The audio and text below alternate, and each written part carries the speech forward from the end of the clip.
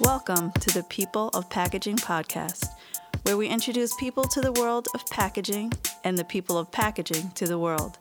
Here are your hosts, Adam Peak and Ted Tate.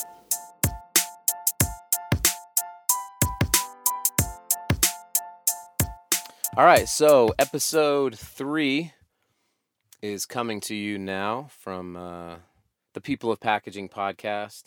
I mentioned this in episode 1, is that we get better. We are learning this podcast thing, and so you may see some changes in terms of quality of audio will be increasing. A lot of these interviews we recorded a few months ago, and we had different equipment and all that kind of stuff.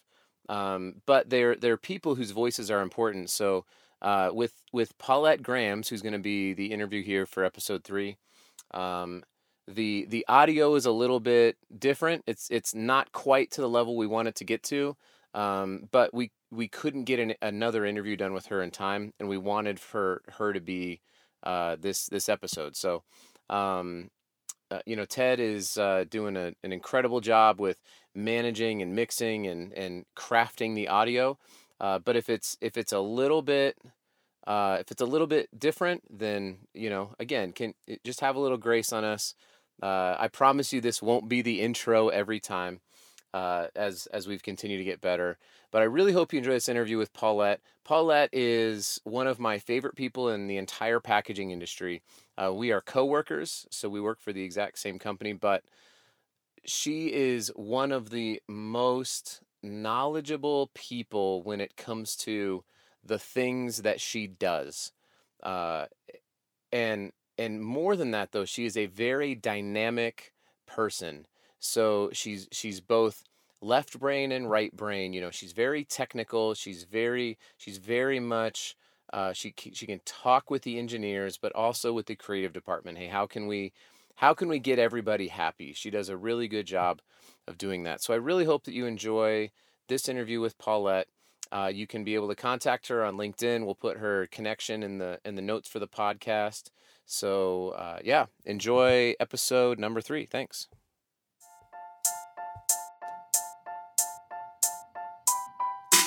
All right, I'm here with Paulette Grams. This is our 3rd episode of this lovely podcast, trying to make a packaging podcast, which just doesn't exist. So Paulette and I are out here in Salt Lake City. We work for the same company, so we get to spend a lot of time together on doing all sorts of fun stuff that I'm sure she'll be able to get into.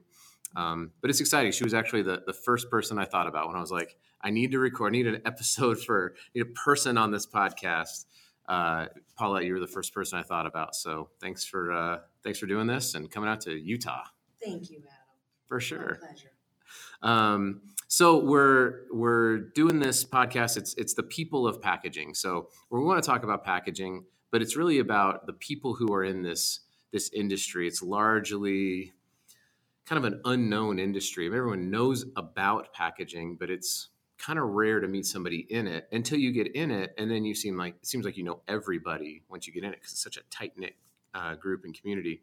So we're trying to just offer up stories, hear about the people who are in it, the things that they do, the challenges they're facing, and that kind of stuff. So that's sort of the gist of what we got going on here. So first question is, kind of introduce yourself. So we meet at a networking function, business meeting, at a party or something like that. And I say, so Paulette, who are you? Tell me about what you do. How do you answer that question? Oh, that's always a good one. So my name is Paulette Grams. I'm with WS Packaging, and I specialize in extended text labels to meet regulatory and multiple language demands. And usually if I'm in a networking party and I say that to someone, they gloss over, like they have no idea of what exactly that means. So the next part I would say to someone is, when you go to the store and you're walking down the aisle and you pick up a bottle and there's a little tab on the side where you open up a book and you read information and then you reseal it. And then, of course, everyone says, oh, yeah, that's what I do. Right. So I specialize in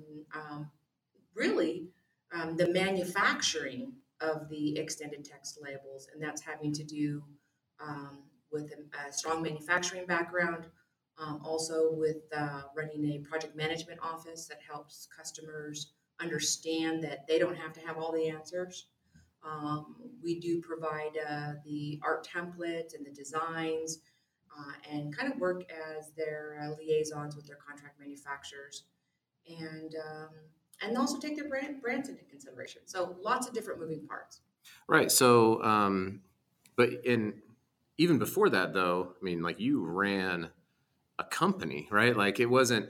I mean, obviously, this is what you do, and you do it very well today, and that's what we get to work together on. But even before that, I mean, you were running a whole business, right? I mean, you were. Yeah, it's interesting how this works because I pretty much started a company along with about 11 other employee owners, a company that specialized in really the pharmaceutical and cosmetic industry. We did anywhere from 1 to 12 color flexographic printing before 12 colors was cool. And really looking at the competitive marketplace, stopped and said, okay, what's going to go on in the industry where we could create a niche? And so the fun part of my background has been creating 6 patented products to meet the labeling laws of 1998 with the SHEA Act, with the over-the-counter labeling laws that went into effect in 2004, the infamous sunscreen OTC monograph, and really built a whole company out of the need to have packaging to meet those guidelines. Right. So yes, I've done every job there is: customer service, estimating, planning, manufacturing, purchasing presses, papers, adhesives. I pretty much have a little bit of knowledge in every area of manufacturing labels. Yes. Yeah, and I kind of mentioned that when I was interviewed about the how there are things that will happen. The government will make a decision, and nobody thinks about the label until the very end. They're like, "Oh no." Yeah. So you did a much better job of talking about it than I did. I was like, yeah, something will happen with sunscreen, and now they need to fit twice as much copy on a little tiny space. So how did you get into labels? I mean, it's just one of those things that I've found. Nobody is, very few kids are, 8, 9, 10 years old. They don't have posters of Mark Andy presses up on their walls. They're not like, oh man, this is what I want to do when I get older. I'm really passionate about flexographic and digital label printing. And that's fine, right?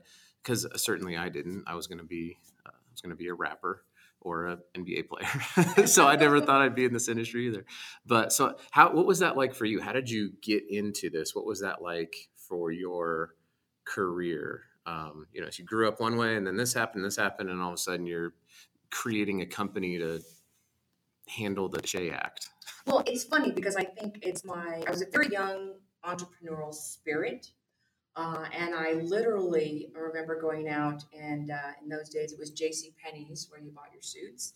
And, are they still around? I don't even know. I don't know. Sears is shutting down. Yeah. J.C. I'm like, what's happening? Kmart went away. Exactly. Well, I went to J.C. Penney's and I bought a suit that I could not afford.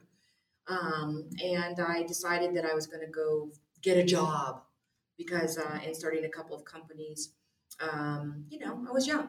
I was, in my early 20s.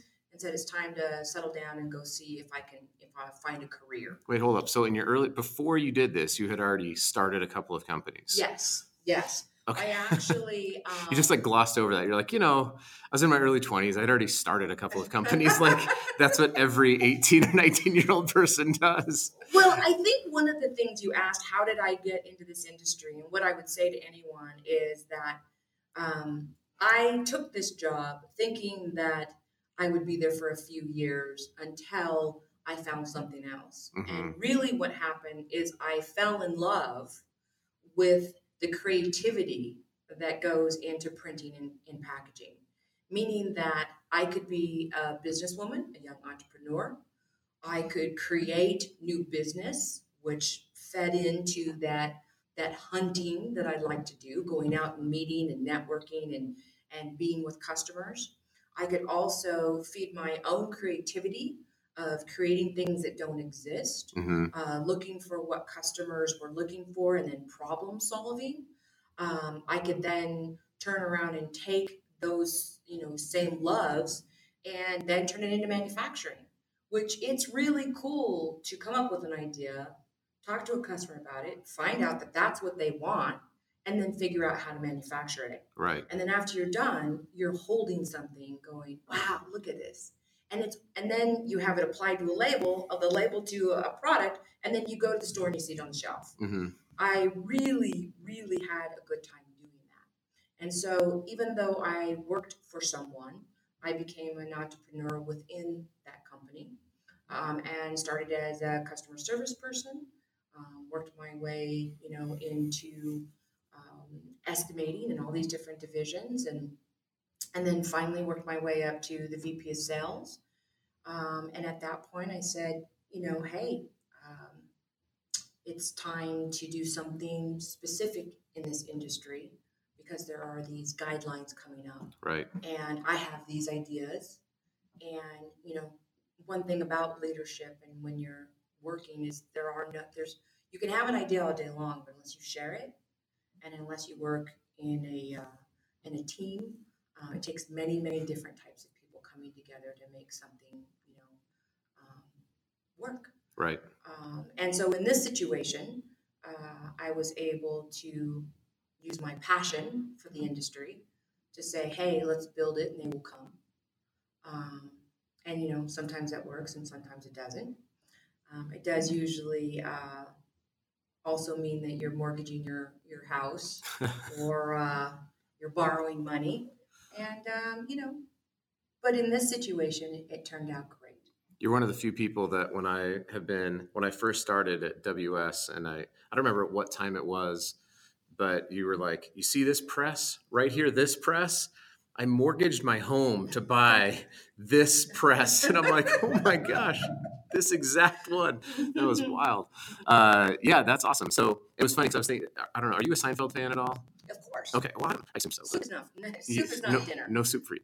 But you're like the queen of understatement. You're like, so I went from like customer service, and then it's like the episode of Yada Yada Yada. It's like yada yada yada. I was the VP of sales, and then I'm like, whoa.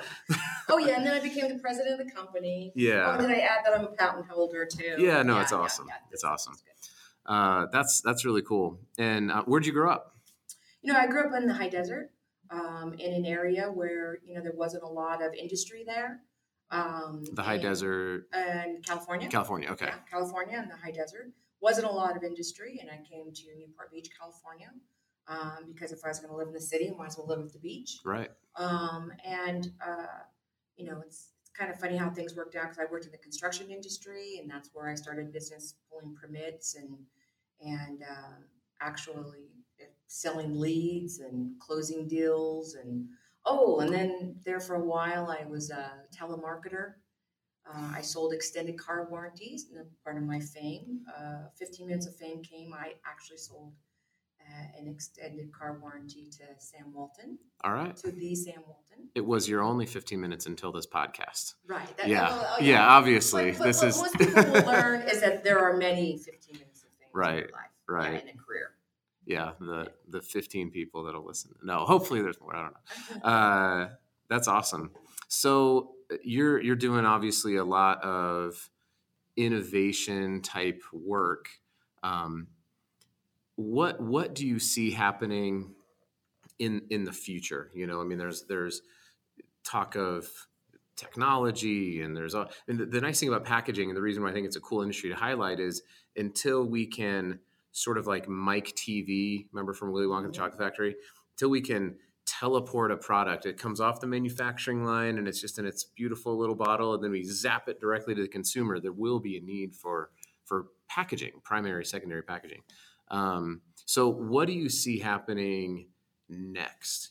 Maybe not like what are you working on right now, but obviously you had the foresight to go, this is coming. I'm going to start a company with some other people because this is coming. what kinds of things do you see happening next within the packaging space that you're excited about, without giving away too many secrets, obviously?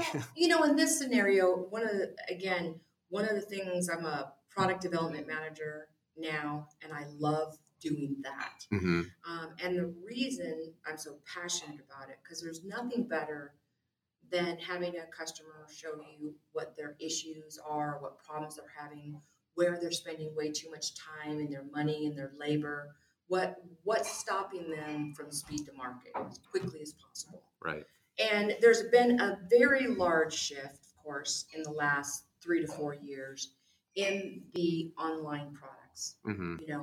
And where it used to be, and you still see the commercials, or you still see the packaging that basically says, hey, you've got 3 seconds to grab somebody's attention on the shelf. Right. Well, that's not necessarily the space anymore when you're buying online. And of course, I specialize in extended text labels. So people say, well, I don't really need all that information on my package. But in fact, that's not true. Mm-hmm. So if you're selling in the US, if you're selling in the EU, if you're selling in Health Canada, it is still a true fact that if you're selling it on the shelf, or if you're selling it on the internet, that the customer must be able to, receive their information and have access to ingredient panels, drug facts panels, nutritional facts panels. And a lot of this has to do with legalities around a product line. So, allergies, there are a lot of people who are allergic to things that you don't want them using. Everyone's allergic to peanuts now, I think. It's like you can't, pretty soon they're just going to be gone. Yeah, well, peanuts, and there's always an excuse to take a Benadryl for something. I don't know. Yeah. Fragrance is a big one. Mm-hmm. The EU has the 26 allergens, and in the EU they don't use them at all. But in the US and Canada, we do. We use these allergens. So having that information readily available for the customer is an important part. And what I see is the transition that when this product is on the shelf, using labeling, your brand is number one. The ingredient panels, the drug facts panels, that's the information you try to hide. Mm-hmm. So we want that brand to be strong. But when you're selling it on the internet, it's the same thing. We're trying to get rid of the over packaging. So, where there's a folding carton and an insert and an onsert and then a label and then a bottle and all of this packaging. I've seen some very interesting customers now selling things in flexible pouches Mm-hmm. Versus the carton. And in that scenario, we're reducing waste in those situations. Right. Less paperboard. In the cosmetic industry, there have been companies where their trend was to stay in a folding carton so that they would have billboard space. And then luckily there were companies that said, we're going to take all of our products out of folding cartons. And so if you're selling on the internet or if you're selling on the shelf, reducing your packaging is very, very important. But you still have to have proper labeling. Right. And it can still look nice and clean without being over packaged. An example would be toothpaste. There's no reason for the folding carton. The only reason that folding carton is even in play there is in order for this to sit on the shelf and stack up nicely. Mm-hmm. Besides that, there's really no need for that folding carton. So toothpaste being sold in a different avenue will help to reduce that overall. That folding carton will be out of there, because if you sold it online, you don't need the folding carton any longer. And all the folding carton people that might hear this are like giving you the stink face. Like, no, I'm just kidding. No. But it's right, because everybody, that is the thing, right? It is reduction in packaging is because of, as we were talking about, is JCPenney around, is Sears around, all of these retailers. It's like the question isn't what's happening to retail. It's how are retailers going to compete with the fact that right now on the internet, I can do all of my Christmas shopping if I wanted to. And I don't need the shelf space. I don't need the folding carton. It's not going to provide anything I completely agree. So you're kind of looking at the future of packaging as continuing to reduce it in order to make it on brand, compliant legally, and it gets to the customer. It's not selling at the shelf as much. Obviously, there's still retailers that are doing this great, but for the most part, we're seeing that shift. We're definitely seeing the shift, and keep in mind with extended text labels, the purpose of the extended text label is so that the consumer can read the information. And most people would think, well, if I do the extended text label, I could get rid of the folding carton. Well, it depends on what industry you're in or what category you're in. Right. In OTCs, an extended text label and a folding carton together are still married that way. Mm-hmm. So it's not necessarily that we're trying to get rid of the folding carton. It just depends on what avenue you're in. But as we're going to this internet, I do see more and more companies getting rid of the folding carton and then selling things in value add. Cosmetic companies who are selling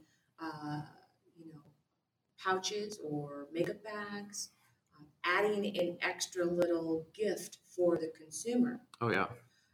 I would much rather order my mascara and my blush and get a free makeup bag versus it coming in another folding carton that I have to throw away. Right. Same thing with these companies that are using small baggies.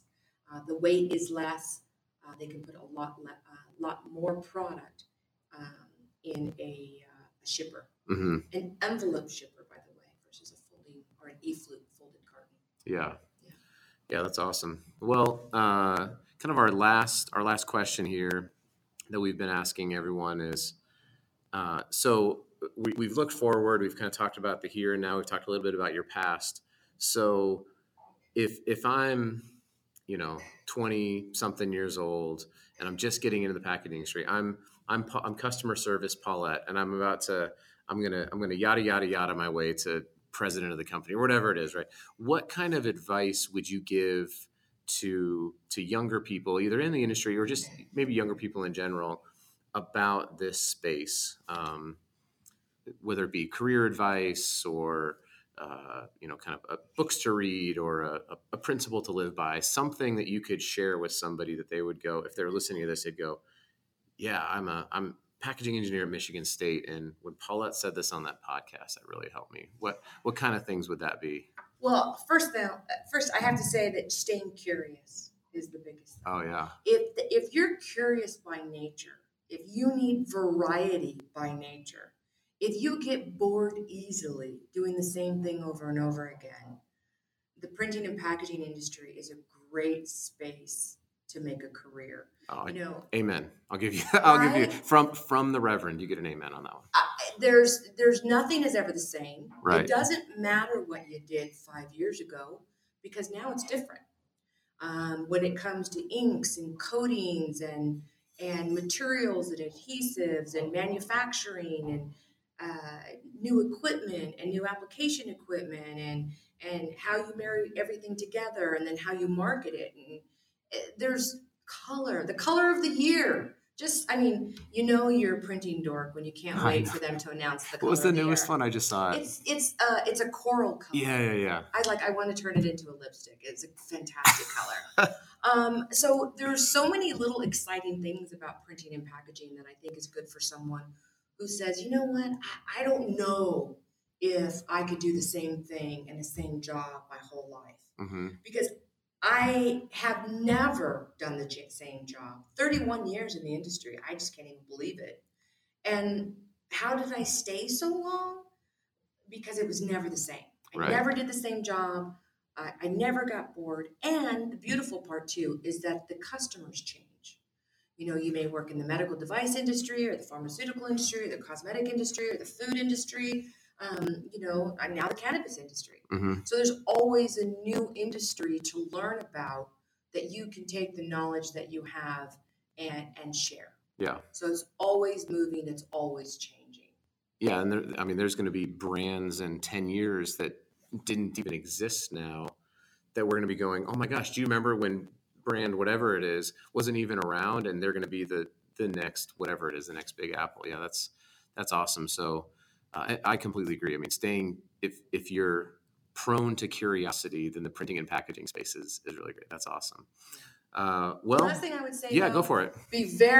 Your Excel sheets, understand supply chain. So printing, packaging, yes.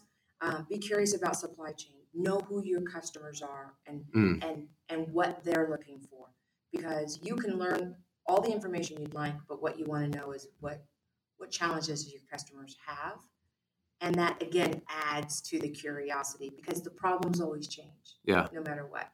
So being a good problem solver. Yeah, and even when you said that, I know I was about to wrap it up, but it just reminded me, when you say customer, obviously we are a vendor to a lot of customers, but understanding the supply chain, if you are on the supply chain side of packaging and understanding what does the vendor go through is equally as valuable. And everybody has a customer, right? If you're a buyer, you might have internal stakeholders, but everybody has a stakeholder or a customer that you have to know what you're providing for. So that's awesome. Well, thanks so much for Thank you. knocking this out, and hopefully this thing gets a little bit of traction. We can encourage some people in this crazy world that is packaging. So thanks a lot, Paulette. Thank you. Bye-bye.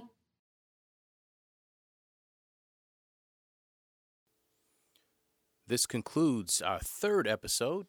We'd like to thank Paulette for sharing her wisdom and her experience through and within this industry.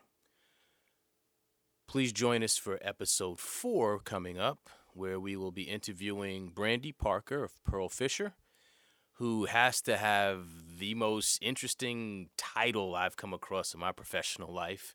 I won't spoil it, so you just have to tune in.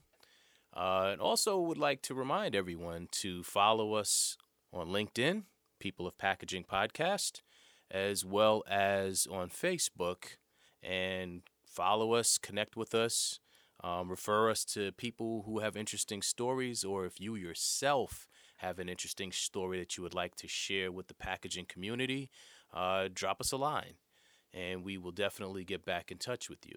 So until the next episode, which will be in about 2 weeks or so, please tune in and check out the Business and Bourbon podcast and the Business and Bourbon Network. Thank you for listening, and stay tuned.